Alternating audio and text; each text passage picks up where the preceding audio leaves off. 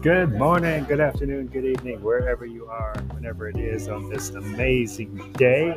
I hope you are having a great day. I certainly am.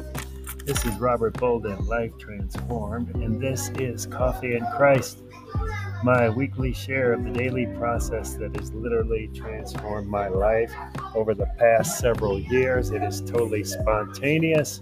It is based on whatever God is giving me today, and I will just share it with you. And that is my heart to share that with you. This world is jacked up, it's a dark place. Satan rules this world. So, no matter the circumstance that I'm going through in the moment, I know that God is with me, the Holy Spirit is guiding me, Jesus is right there to teach me. So, it's an amazing time to live, space to live right now in this moment. So let's see what God has in store. The verse of the day: imitate God, therefore. I'm recording live from City Bakery today on Charlotte Street in Asheville, FYI. Imitate God, therefore, in everything you do, because you are His dear children. The interesting thing about this verse is imitate God. You know, we are taught in this culture to not imitate anybody else, to just be you, be genuine you, express you. But here we're saying, Ephesians 5:1 is saying, imitate God in everything you do. So imitate God in everything you do. And why? Because you are His dear children. So that's it. I remember when I was a kid growing up, I would imitate my father because I was his son. So I just naturally did that. So this verse is speaking to me that it's okay to imitate our Heavenly Father. And in order to imitate our Father, we have to spend time with Him. I've got to spend time with Him. I've got to know Him. I've got to develop a relationship with Him, right? And for me, that is all encompassing of what we're doing right here today. It's all about being in the Word and doing that every single day to develop that relationship with Him in every way, so I can imitate Him the best that I can. That's all it is do the best. You should do the best you can, not for people's approval, but God knows you're doing the best you can in whatever circumstance you're facing right now in life. Just beautiful. We've got a cappuccino going here today that's tasting really good. So if you hear me sipping something, that is why. All right, let's jump into a plan here. I'm doing one with a buddy of mine, Jose, on forgiveness. So let's see what that one is all about today. No one has ever said forgiveness was easy. God is challenging us every day. He gave us the ability to forgive others. At the same time, it is one of the hardest things He asks us to do. You can learn to forgive. God has given us the ability and tools to do so and showed us how we could overcome obstacles. He gave us the best example, His only begotten Son. God forgave us because He loves us. He is merciful. Dear Father, I thank You for Your mercy, although we are undeserving of Your forgiveness. And that's true. You think about it. I am unworthy, undeserving. There's nothing I did to deserve God's forgiveness. And it was all out of mercy that He forgave me, because I dishonored Him a lot in my life. Still do today with some of my emotional expressions, some of my judgments. I can go on. Anyway, you get the drift. So yes, I'm undeserving, but You forgive us because You are the Almighty God who loves us immeasurably. You seek the ones who are hurt and lost. Yes, I think I can relate to that. Can you relate to that? Have there been times in your life where you've been hurt and lost? I have. You forgive the ones who repent. Definitely. That's been a new revelation for me, the whole power of repentance. And the whole power of intentionally saying it for me out loud to God. I repent of this behavior. Please, God, forgive me. And there's something powerful about that. Dear God, I put all my faith in you and come before you with open arms to pray. And here's the prayer. Give me the strength to forgive others as you do. Give me the strength to fight all evil that will try to prevent me from doing so.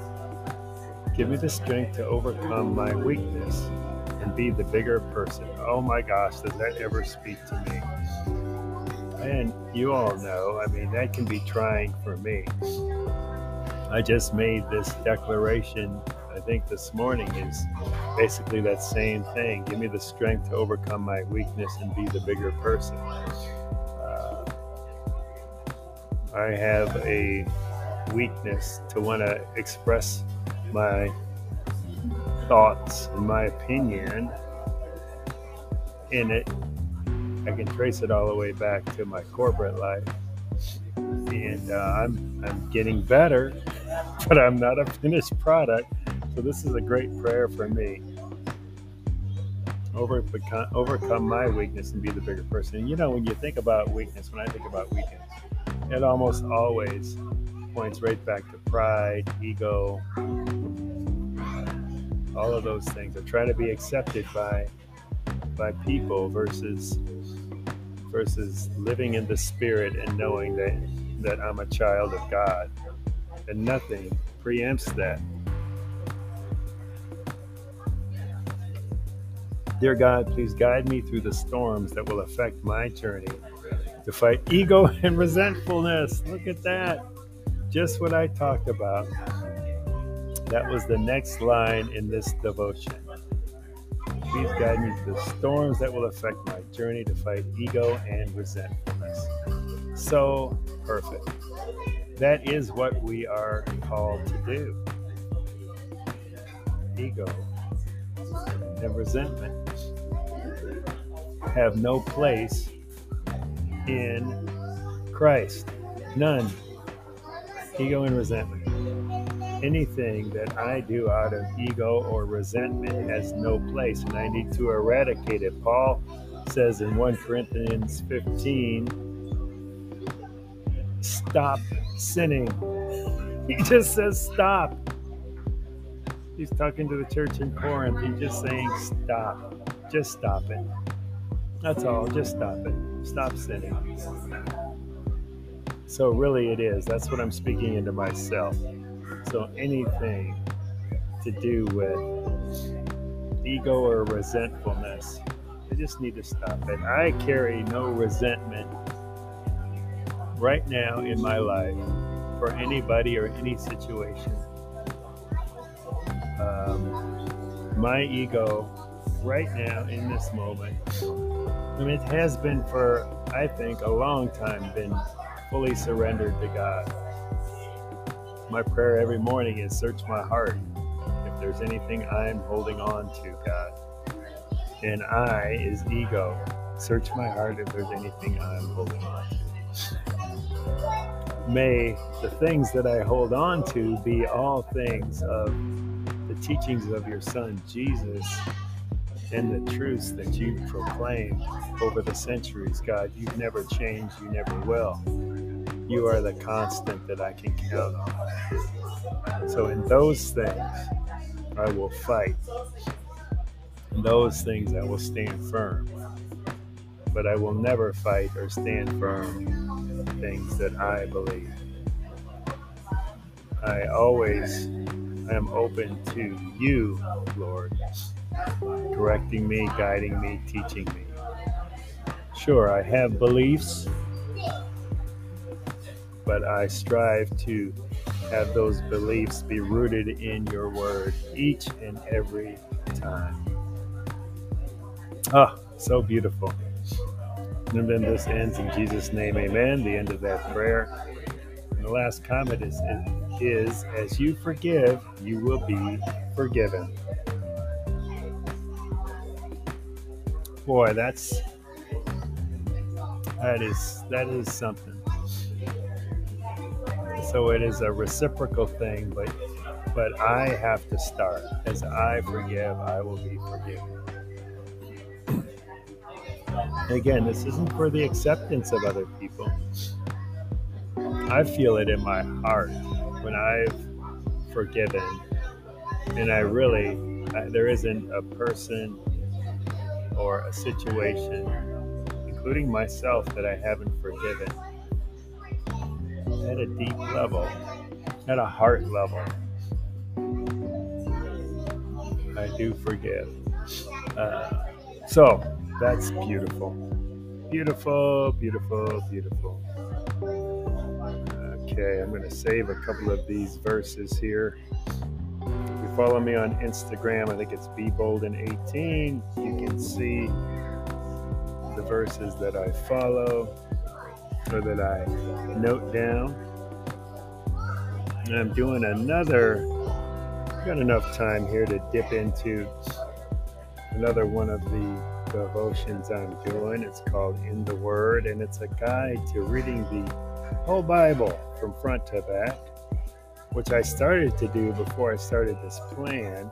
So there are some starts and stops here where the plan gets ahead of me, and I'm going to see where it is now. Oh, good. We're on the same track. So right now I am in Zephaniah. Just started Zephaniah. I'm so excited because I'm getting close to the end of the Old Testament. And for today, for the podcast, I think I'll just read it. Let's see what it's wanting me to read. Zephaniah 1, which I could do. Let's see here. How long is that? Or I could read John's introduction. It's John Maxwell. I always read from the John Maxwell Bible. Maybe I'll just go to John's intro for today. And then I know I wanted to finish up today. It just occurred to me with the rest of the Habakkuk story that I was sharing in the last podcast. So maybe I'll circle back around to that on Monday. So tune in for Monday and we can have the rest of last Thursday's podcast. So let's look at the introduction to Zephaniah. Zephaniah, contemporary of Judah's king Hosea, represents the type of leader that every organization needs. Hosea was the godly king who, as a 20-year-old monarch, began to initiate much-needed national reforms. He restored the worship practices of old, ordered the book of the law to be read out loud, and required everyone to bow down and repent for their sin and spiritual drifting. So his heart was in the right place, it sounds like. Merely external reforms, however, remain incomplete. Good insight there. You can say all the right things. You can ask and dictate, in some senses, people to do the right things. Let's see what John has to say. You cannot perfume a skunk and expect to transform it. Many in Josiah's day performed the repentance rituals, but continued in their secret sins. Yeah, that's hypocritical. This is good. Many never acknowledged their private sinfulness, nor did they inwardly repent of their personal wickedness. So important. That's what it is. Any repenting, it's not for others, it's for yourself to God. That's where you need to repent. And God knows if you are or not. That's why that's why Jesus despised hypocrites. Zephaniah decided that repentance needed to go deeper than outward behavior. All right, I like me some Zephaniah so far. He intuitively, here we go, then outward behavior. You might say that he practiced the law of intuition. He intuitively knew that real change requires more than what the leader can legislate. Yes, just what I talked about. He sought more than external reformation. He wanted internal transformation. Boom, shakalaka. That's what it's all about. You need internal transformation. That's what Life Transformed, our community, is all about. My life was transformed from the inside. It's always an inside job. It's never an outside job. He knew that mere respect for the king could not produce the needed metamorphosis. People didn't need to turn over a new leaf. They needed a new life. So the prophet took a risk and acted. He began to call the Hebrews to look at their hearts, their motives, their desires, their private lives. He meddled, but touched the core. He spoke to issues that needed to be addressed, issues that most leaders fear to bring up. Okay, I'm excited about Zephaniah, aren't you? This is the intro to the book of Zephaniah. Oh, I'm excited. The people of Judah respected the prophet Zephaniah. Many scholars believe that royal blood coursed through his veins, giving him direct access to the king. As such, he could have enjoyed his favored position and let well enough alone, but he refused to sit still. This is the kind of man I like. He wouldn't allow his power and position to water down his convictions. You know, that's how I feel right now. In the corporate world, I did sit still and I didn't speak out. But now I'm out of that and I speak out. And I often think it would be really cool to go back into the corporate setting and be able to be a Zephaniah, if you will. All right. Instead, he leveraged his influence with King Josiah to create needed civil and religious reforms. He called a spade a spade. Early in Josiah's reign, Zephaniah began challenging the wicked patterns initiated under the kings Manasseh and Amon. He warned the people of impending judgment and likely played an influential role in Josiah's determination to initiate national change. Nevertheless, even though the king joined Zephaniah in the reform movement, the evil tide rolled in. What is the evil tide? Satan. The evil one is always trying to infiltrate the minds of those in Christ. He's always trying to distract the world. I call them the sleepers, people that are sleeping along in life. All right. This led the prophet to predict that God would use an outsider, namely Nebuchadnezzar, as the rod of his discipline. Despite this, the book ends on a note of hope, as Zephaniah points to a time when all people will call on the name of the Lord. All right, so that's kind of John's intro and a little insight into the way the book is going to end. We're not going to dive into chapter 1 today just because of a lack of time, but it's only 3 chapters, this book. So by next week, I would have read it. And if there is something, I'm sure there will be something impactful. We'll just see what the Holy Spirit has for us next week. And as I said, join me Monday for Finding Purpose podcast. And I'm going to go back to what I was talking about last Thursday. And I believe it was Habakkuk. Let me see here if I made a note even in my Bible. No, I wrote a note somewhere. Anyway, I will gather that, and next week, next Monday, you can tune in there, and then join me again next Friday for another version of Coffee and Christ, where we will see what God has in store for us at that point in time. Just making a note here, so I'm a little distracted. All right. So thank you so much. This has been Robert Bolden, Life Transformed, coming to you from City Bakery on Charlotte Street in Asheville, North Carolina. Wherever you are, I hope you have a super fantastic rest of your morning, afternoon, or evening. And again, join me, continue to join me. Like the podcast, love the podcast, share the podcast with your friends, with your family. This is meant to be a transformative experience. And I believe that people are put in other people's lives for a reason. You're listening to this for a reason. Don't know what it is, but search in and determine that for yourself. All right. See you soon.